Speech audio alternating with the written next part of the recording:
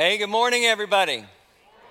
Good to see all of you. Good morning and welcome to all the folks at the video venue across the street and all you folks that are joining us online today. It's great to have you here. If you got a Bible, I want you to take it and turn to the Gospel of Matthew and find the 8th chapter. That's where we're going to spend our time this morning.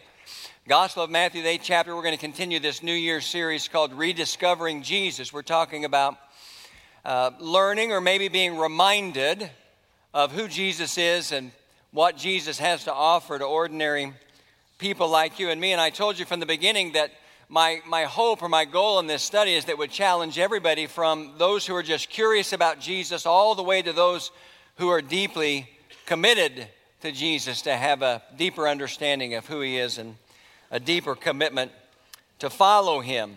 Well, while you're turning there, let me share something with you. I was thinking about this the other day. I like to go to Pacers games. My daughter Tricia and I go to a lot of Pacers games. We enjoy doing that together. And I'm thinking about incorporating something they do at the Pacers games into our weekend services. And you can just give me your feedback. I think it'd be cool to have a fan cam in weekend services.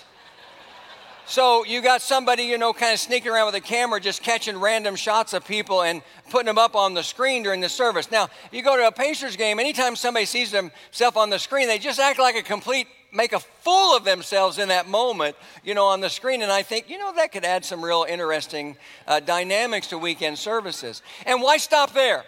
I think we could have a kiss cam on weekend services. Only we would call it a holy kiss cam.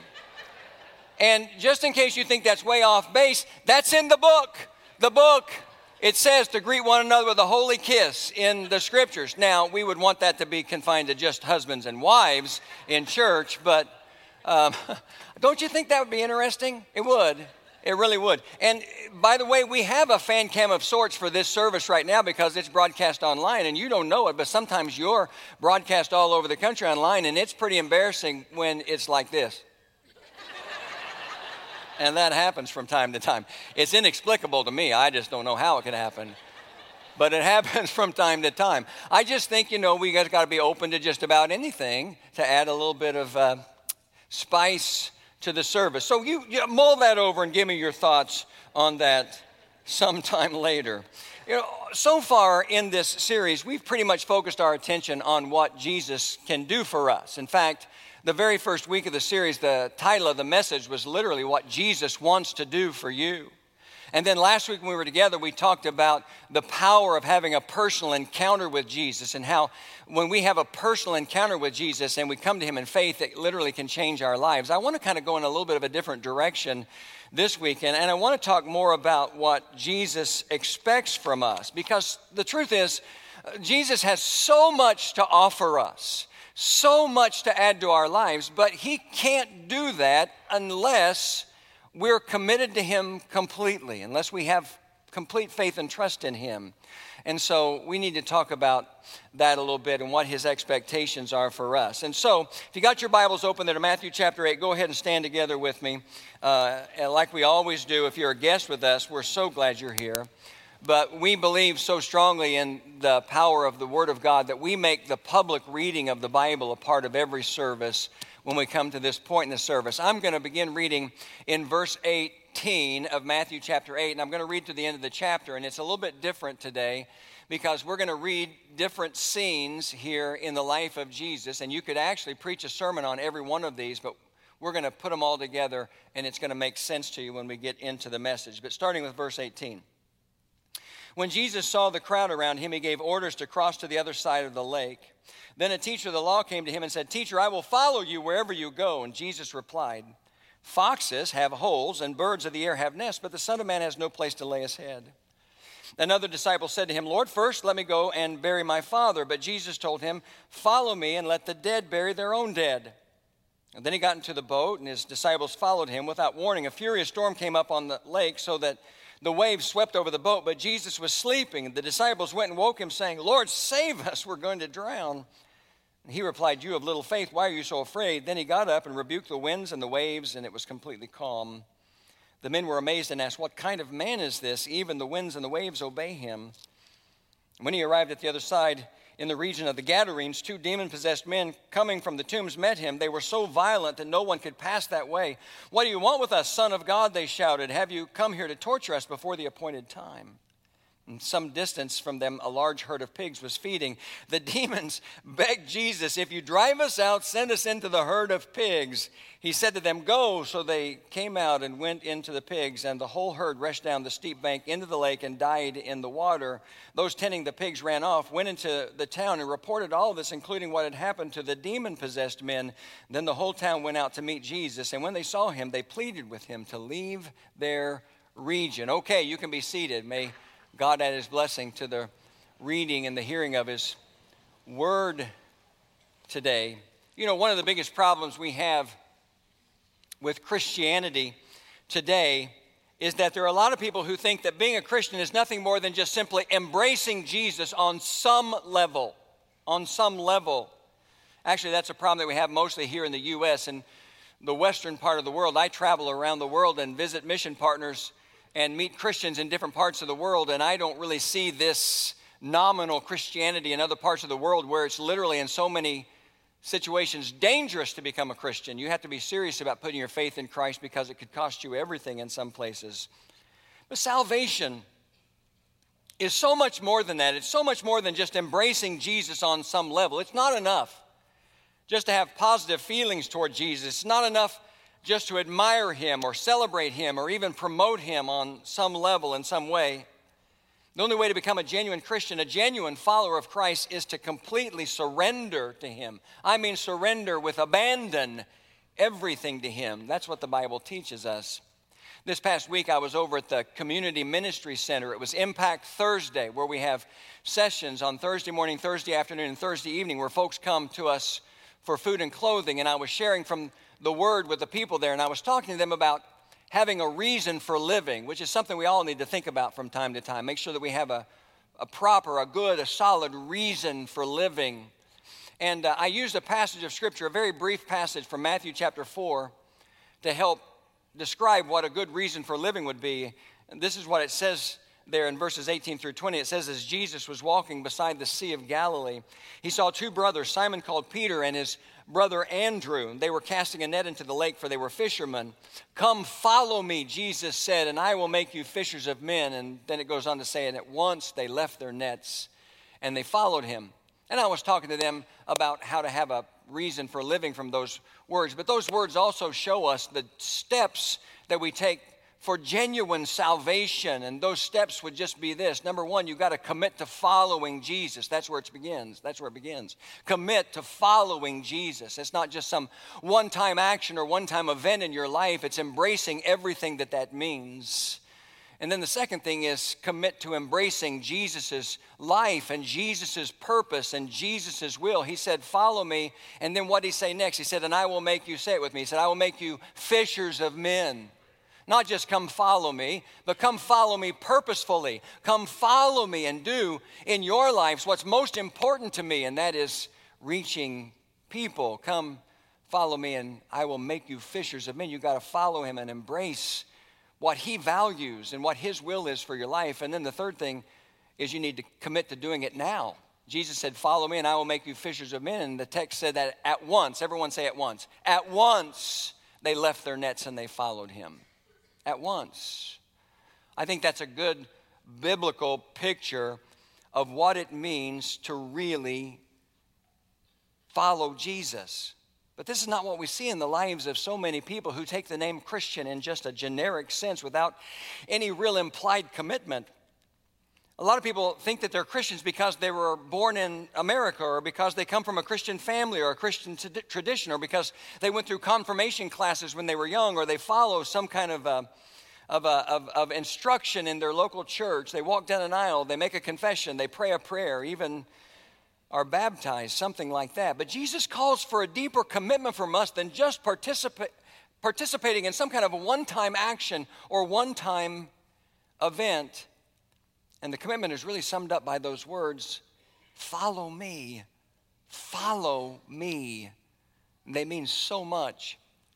Towards the end of the Sermon on the Mount, Jesus made a bold, really bold statement about the reality of whether or not our faith is genuine. It's in Matthew chapter 7, verse 21. We'll see it on the screen. In fact, I want you to read this with me. I want to hear your voices. Jesus said, here we go. Not everyone who says to me, Lord, Lord, will enter the kingdom of heaven, but only he who does the will of my Father. Let's just leave that up there for a second. Not everyone who says, Lord, Lord. And that sounds pretty impressive. Not everyone who says, Lord, Lord, will enter the kingdom, but only he. Here's the key, and this is why there's so much more to following Jesus than just having an experience in the moment. He says, everyone who does the will of my Father. The will of the Father is to follow with abandon. Oh, but honestly, what does that really mean for people like you and me today? What does that really mean? I have a book in my study called Radical, written by a guy named David Platt. It's been out for a while. It's been a very popular book. He really talked about the kind of radical commitment that Christ calls for in the New Testament. And here's just a little section from that book. He writes and says, let's put ourselves in the shoes of the eager followers of Jesus in the first century. This is where we come face to face with a dangerous reality. We do have to give up everything we have to follow Jesus. We do have to love him in a way that makes our closest relationships in this world look like hate. And it is entirely possible that he will tell us to sell everything we have and give it to the poor. Following Jesus with abandon, that's what we're talking about. That's the mark of a genuine Christian. Not a one-time event or a one-time action. Following Jesus with abandon. Look at these words on the screen from Matthew chapter 10. Boy, these words are so strong. This is Jesus speaking. He says, do not suppose that I have come to bring peace to the earth. I did not come to bring peace, but a sword. For I have come to turn a man against his father, a daughter against her mother, a daughter-in-law against her mother-in-law. A man's enemies will be the members of his own household. Anyone who loves his father or mother more than me is not worthy of me, and anyone who does not take his cross and follow me is not worthy of me. Whoever finds his life will lose it, and whoever loses his life for my sake will find it. Now let's be honest. This morning I'll ask you a question. Don't answer out loud or raise your hand, but honestly, don't those words sound a little harsh? Almost overly harsh? They do. I'll say that they do. Jesus said, I haven't come to bring peace, I've come to bring a sword. Now, what he's talking about there in the very first part of that passage, when he's talking about not coming to bring peace, but bringing a sword and turning, sons against their fathers and mothers against their daughters and so on, is he's just talking about the fact that when it comes to making the commitment to follow him and to follow him with abandon, sometimes that causes us to make sacrifices in our lives, and sometimes they can be huge sacrifices. Because one of the things we have to do when we decide that we're going to follow Jesus with abandon is we have to examine the loyalties in our lives, and we have to examine the loves in our lives. Because when it comes to loyalty, Jesus wants us to be loyal to him above all else, and when it comes to love, he expects us to love him more than anything else. So much so that our other loves pale in comparison. That's what he's talking about here. He's talking about sacrifice, and sometimes that sacrifice comes in our families. Sometimes it creates conflict. And again, that's why he said, I didn't come to bring peace. I came to bring a sword. Following Jesus involves sacrifice. When I was growing up, I have an older sister, just a few years older than I am, and when we were growing up, she met a young man who came to church with a friend of hers who had absolutely no church background, no spiritual background at all. His family was a long, long way from God. But a friend had invited him to church, and he started to come, and he became good friends with my sister. And he came back every week to church. He just soaked up everything that was being said and everything that was being offered, from the message of Christ to the fellowship, the friendships, the nurturing that he received in the church.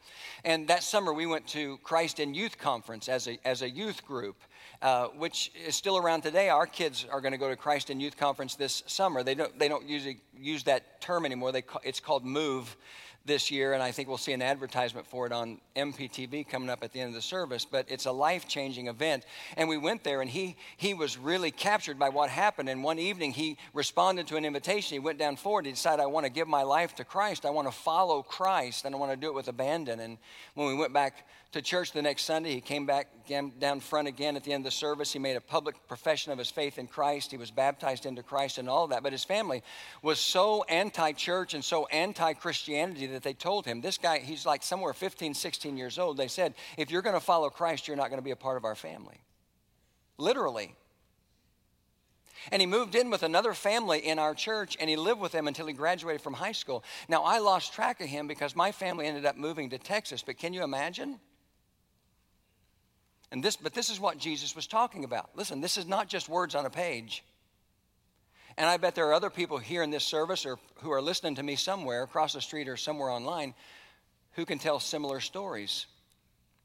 Because Jesus says, if you're going to follow me, you're going to follow me completely. If you're going to follow me, you're going to follow me with abandon. And here's the thing that you need to understand in advance. Sometimes that's going to require from you the deepest level of sacrifice, so much so that it's not going to create peace in your life, it's going to create conflict. Sometimes even in your closest relationships. That's New Testament Christianity. But we just don't see that so much of the time today, because we've created this middle-class Jesus that we can follow at our convenience. And that's not the way it is.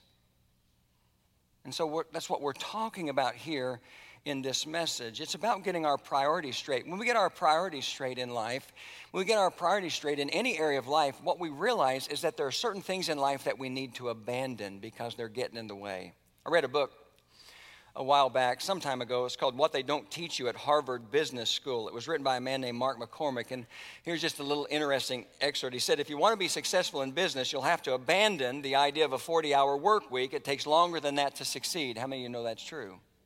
If all you want to do is just punch a clock every week, then you're only going to experience so much success in life. He says when two people get married, they abandon their past with a vow that says, forsaking all others, I pledge myself only to you. I'm not going to have multiple people in my life. I'm just going to have you. You're going to have my full commitment. When a couple has their first child, we had baby dedication last night. It made me chuckle. When a couple has their first child, they abandon things as well, such as silence, sleeping through the night, watching a television show all the way through. I'll stop right there.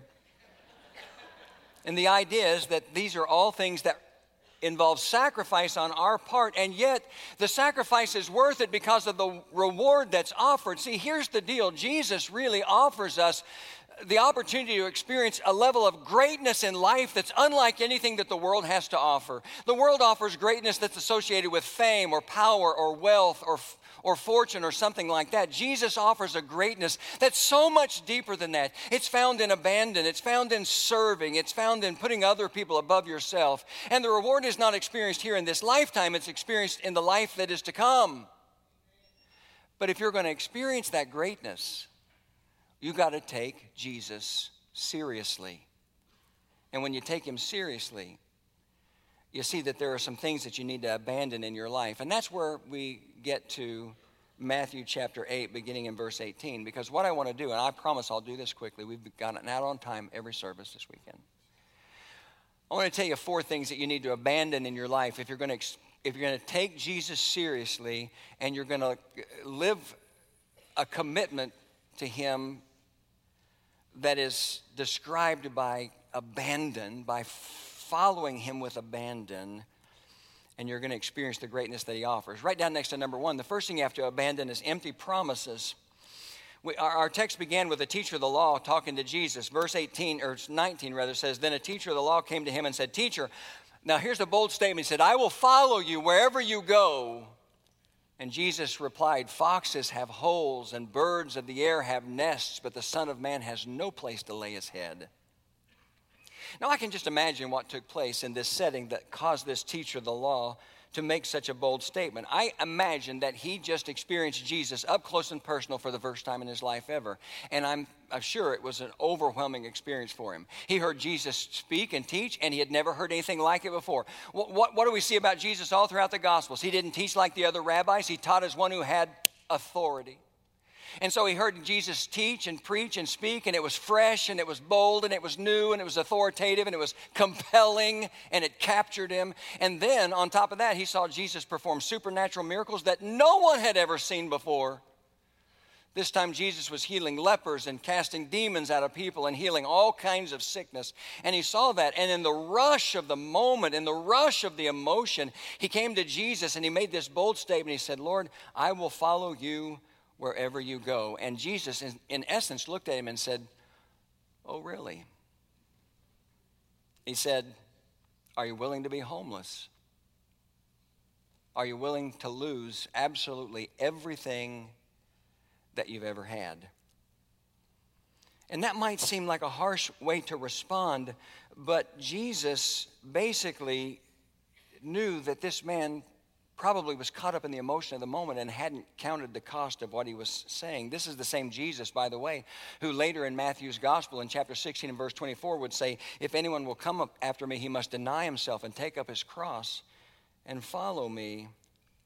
Jesus says following me comes with a cost. No one knew better than Jesus that oftentimes initial faith, even when it was declared boldly like it was with this man, is not always real faith. Sometimes it's shallow and superficial faith. This isn't on the PowerPoint, but there's a great passage in the beginning of John's gospel where Jesus he's newly involved in his ministry. It's during the first Passover of his earthly vocational ministry, and he draws a lot of attention and a lot of responses from the people. In fact, John chapter 2 and verse 23 says this, just listen. It says, "Now while he was in Jerusalem at the Passover feast, many people saw the miraculous signs he was doing and believed in his name." How could you not? How could you not?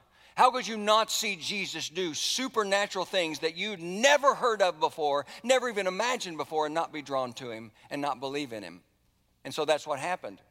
But then you go on, verse 24 says this, "But Jesus would not entrust himself to them, for he knew all men." What does that mean?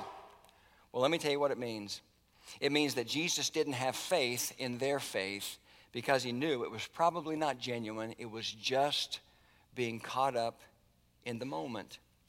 Remember the parable of the sower? Again, we don't have time to read it, but Jesus told a parable about a man who went out to sow seed one day, and he said as he sowed the seed, it fell on 4 different kinds of ground that had 4 different kinds of soil. He said some of it fell on rocky ground where the soil was really shallow, and he said in the parable that initially a plant began to grow, and it looked healthy and it looked strong, but as soon as the sun came out with scorching heat, the plant withered and died. Why? Because it had no roots. And that's the way a lot of people are. They have an initial positive response to Jesus, like saying, "Lord, I will follow you wherever you go."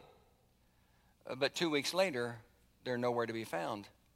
And I know this is true because I've seen this in church. I've seen this in my life over the past 30 plus years. Every church I've ever served, there are people who come and they get caught up in the emotion of the moment. Wow, church was an incredible experience, and the music was great, and people were friendly, and I could feel the fellowship and the community in the room, and God's word spoke to me, and I saw people respond with life-changing decisions, and I want to be a part of that, and it seems like everything is healthy and strong, and then 2 or 3 months down the road, they're nowhere to be found. See, Jesus didn't have faith in their faith in John chapter 2, and there was a reason for that. We have to make sure that we abandon these initial responses that deceive us into believing that everything is right when it's not. We have to abandon those empty promises that we make, and we're all guilty of that, I'm sure, on some level. I get so troubled sometimes when people today, in an effort to try to make the gospel message of Jesus seem more attractive to other people, that they share it without really telling somebody what the cost is involved. They share the gospel message, the message of salvation, making it sound like it doesn't really demand anything of your life. And when we do that, you know what we're doing? We're doing a disservice to Jesus first, but we're doing a disservice to the people that we're talking to second. Because Jesus' message of salvation, his message to follow me is follow me with absolute, complete abandon. Write down the second thing that we need to abandon in our lives. We need to abandon lame excuses. We go on, and there's another disciple said to him, this is verse 21, another disciple said to him, Lord, first let me go and bury my father. But Jesus told him, follow me and let the dead bury the dead. Or in other words, let the dead worry about the dead. You just come and follow me. And again, those words sound really harsh, but we have to understand them in Jewish culture. He wasn't saying, Lord, I want to follow you, but my father just died, so I need to go to the funeral home and take care of his burial. Just give me a little bit of time, and then I'll be back. That's not what he was saying. He was saying, Lord, I want to follow you, but I've got this obligation to take care of my aging father, and one day after he dies and after I bury him, then I'll come and follow you. It wasn't I got to go to the funeral home now. It's like I can't do it now. I've got too many other things in my life. We got to get rid of those kinds of excuses when it comes to following Jesus. And it could be any number of things for you and me. You know, Lord, I'll follow you, but I want to get married first. Or Lord, I'll follow you, but I want to get my professional life taken care of first. Or Lord, I'll follow you, but I want to get my children raised first. Lord, I'll follow you, but. We've got these excuses of other things that really, honestly, have a higher priority in our life than responding to the call, to the compelling call of Jesus. In order to experience the life that he offers, though, that greatness that I was talking about, we got to give up those excuses. We got to give up the tendency to put off what needs to be done and take action now. Remember, I told you that the thing about that story with Peter and Andrew by the Sea of Galilee that made it so special is Jesus walked by and he said, follow me and I will make you fishers of men. It says at once, everyone say at once again, at once they left their nets and they followed him. At once they gave up every other thing that was a priority in their life and they began to follow him. Now, it may seem harsh and it may seem extreme, but the point is that we all have these excuses in our lives that keep us from doing what Jesus wants us to do. And so I guess the question that I would have for myself and for all of you and everyone listening across the street or online, wherever you are, is what kind of excuse has kept you from following Jesus fully in your life? And I'm sure there's something. Let me ask you like this. Have you ever had a moment in your life where you felt this conviction in your heart, maybe a burning conviction in your heart that there was something that the Lord wanted you to do, that there was something that he wanted you to give up, or there's something he wanted you to pursue, or there's some kind of service or ministry or action he wanted you to get yourself involved in, and yet you found a reason not to do it? If that's the case, that's the kind of thing that we need to be willing to abandon. Write down next to number 3.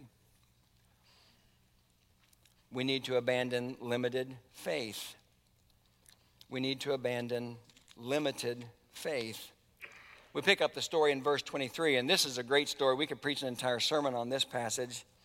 Then he got into the boat. His disciples followed him without warning. A furious storm came up on the lake so that the waves swept over the boat, but Jesus was sleeping. The disciples went and woke him up, saying, Lord, save us, we're going to drown. He replied, you have little faith, why are you so afraid? Then he got up and rebuked the winds and the waves, and it was completely calm. The men were amazed and asked, what kind of man is this? Even the winds and the waves obey him. What a great story. There's a lot we can say about this, but let's just focus on this idea of limited faith.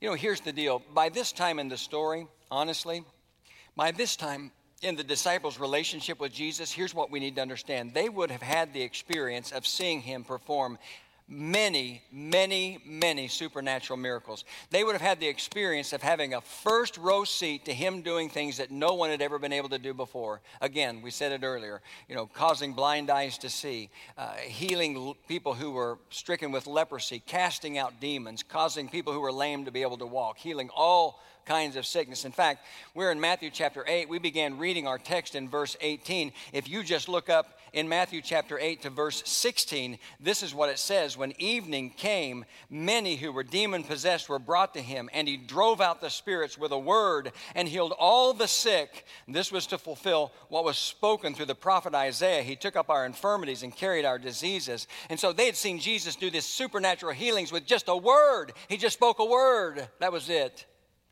And yet, when they found themselves in the middle of their own crisis, what'd they do? They panicked. A furious storm came up on the Sea of Galilee. That's where they are. Sometimes in the Bible, the Sea of Galilee is called a lake. Sometimes it's called the Lake of Gennesaret. Sometimes the Sea of Galilee. We're talking about the same body of water. It's not a huge body of water. We were there, some of us, just a little over a year ago. And I'd always heard and read how easy it was for furious storms to come up on the Sea of Galilee or the Lake of Gennesaret so quickly. And you could tell why when you're there, because it sits down kind of in a bowl and there are kind of mountainous areas around it, and yet in the mountainous areas there are gaps, like big V-shaped gaps at different places that would serve the purpose of like a wind tunnel. And if a storm came, it would just sweep up over those mountains and right through those gaps, and it would just hit the water full force, and you could certainly see how that would happen. And so when the storm came into their own life, they panicked and they woke Jesus up and they said, "Save us, we're drowning, we're going to drown, we're going to die." Now, what they should have done in that moment is they should have remembered what they had seen Jesus been able to do before. They should have remembered how he had demonstrated love and care and provision for them in the past. And they should have woken him up and they should have said, "Lord, we need a little bit of help here. We know you got this. We're not worried about it. Don't want to send the wrong message. We're just going to go sit in this part of the boat. Sorry to bother you. We just need a little help." But they panicked and they said, "We're drowning. We're going to die." I'm going to tell you something. If you want to take Jesus seriously, you got to abandon limited faith. What happens is we go through life and storms of life happen for us, and in that moment they cause us to have memory problems, and we forget about how Jesus has always provided for us in the past. We forget about his love and his care and his promise not to ever leave us or forsake us, and it just causes us to panic completely. If you want to take Jesus serious, then you need to have a serious faith. And I don't say that to you lightly this morning, because I know that living with faith is a challenge. I know that. I know that sometimes we go to the Lord and we take our burdens and our needs and we take the storm of life to him and we ask for his provision, and he doesn't work things out the way that we suppose that he will, or the way that we feel like we need him to or we want him to. And sometimes there can be disappointment in that. But at the same time, we still have to understand that when we talk about Jesus, we're talking about the very God of the universe, and we have to trust him in all things. But when storms come into our lives, we can't panic. I know it's hard not to face difficult times and not to become overly discouraged and just overwhelmed and sorrowful. I mean, the Apostle Paul even writes in 2 Corinthians about times when he felt sorrowful even unto death. It's hard not to. But we have to abandon limited faith and trust in the Jesus who said in Matthew 21:22, "If you believe, you will receive whatever you ask for in prayer." And we just know that he's there for us. He doesn't make empty promises. Write down next to number 4. I'm doing this quickly. We need to abandon mixed up priorities. We get to the last story in our text, and it's such an interesting story to me. When it begins in verse 28, when he arrived at the other side in the region of the Gadarenes, 2 demon-possessed men coming from the tombs met him. They were so violent that no one could pass that way. "What do you want with us, Son of God?" they shouted. "Have you come here to torture us before the appointed time?" And this is fascinating to me. Some distance from them, a large herd of pigs was feeding. The demons begged Jesus, "If you drive us out, send us into the herd of pigs." Can you even in your mind imagine a demon-possessed herd of pigs? I have been to an Arkansas Razorback football game before. And let me tell you something. Those people are nuts. We can get crazy sometimes, but I can't even imagine what a demon-possessed herd of pigs look like. But they said, if you drive us out, send us into the herd of pigs. He said to them, "Go." So they went out and went into the pigs. The whole herd rushed down the steep bank into the lake and died in the water. Those tending the pigs ran off, went into the town, and reported all this, including what had happened to the demon-possessed men. And then the whole town went out to meet Jesus, and when they saw him, they pleaded with him to leave their region. I guess you could say this is the first example in the world of deviled ham right here.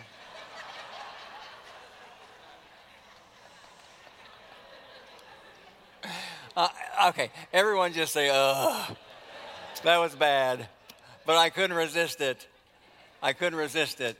Let me tell you, I think two things happen here, and one of them is really significant in our context. The first one I think is possible is that, I think the people living in that region probably were already afraid because there were these two demon-possessed men, and other descriptions of them in other gospel accounts are pretty bad.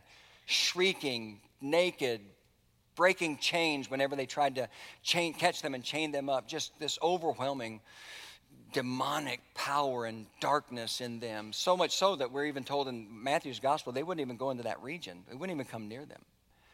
So I think when the guys went into town and told the rest of the people in town what had happened, they came out and they saw dead pigs floating in the water, and they saw these two previously demon-possessed men probably just sitting calmly and quietly on the ground with clothes on like normal people, and they saw Jesus.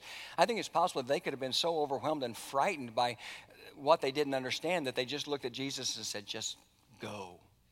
We don't even want you here. Don't you think that's possible? But I think another possibility, and this is in the context of what we're talking about, is they came out, they saw the dead pigs, they saw these two previously demon-possessed men, they saw Jesus, and the truth is they valued those pigs more than they valued those men. They had written off those men a long time ago. Now let me ask you a question. Do you think we're ever guilty of doing that?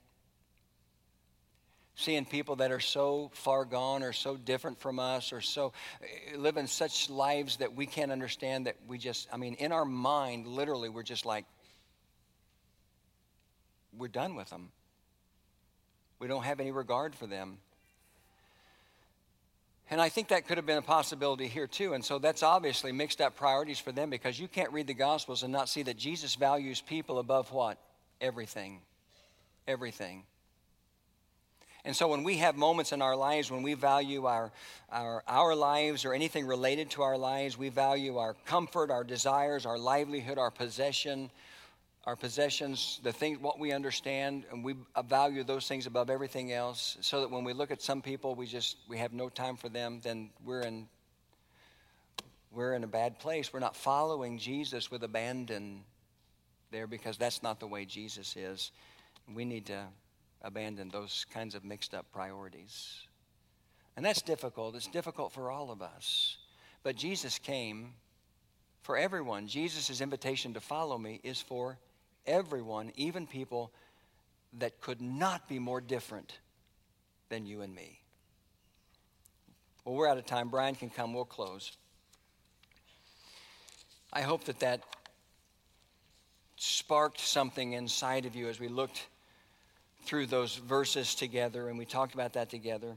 We need to take Jesus seriously, and that means we have to make sacrifices in our lives. That's why he said, I didn't come to bring peace but a sword. We have to abandon things that hold us back from taking him seriously. The bottom line is this: we need to quit playing games with God and get serious about Jesus. I read an interesting article in the Wall Street Journal a while back, and it was all about why people today will spend lots of money on athletic clothes and workout clothes, but never do anything athletic or work out. Seriously.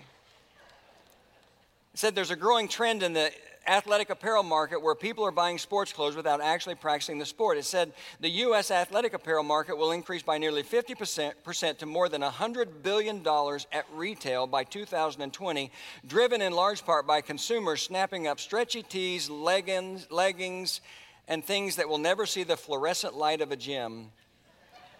For instance, sales of yoga apparel increased by 45%, but yoga participation grew by less than 5%. But the trend isn't limited to yoga. It says outdoor and camping retailers have debuted new lines of hiking boots and flannel shirts for people who probably have no intention of actually hiking or camping. Retailers are rolling out jogging pants that sell for as much as $90 for men who never jog. And the article quoted one buyer who likes to wear yoga pants around town, but who seldom has time to work out. And she said, when you put on your workout apparel, you think, maybe I should think about working out today.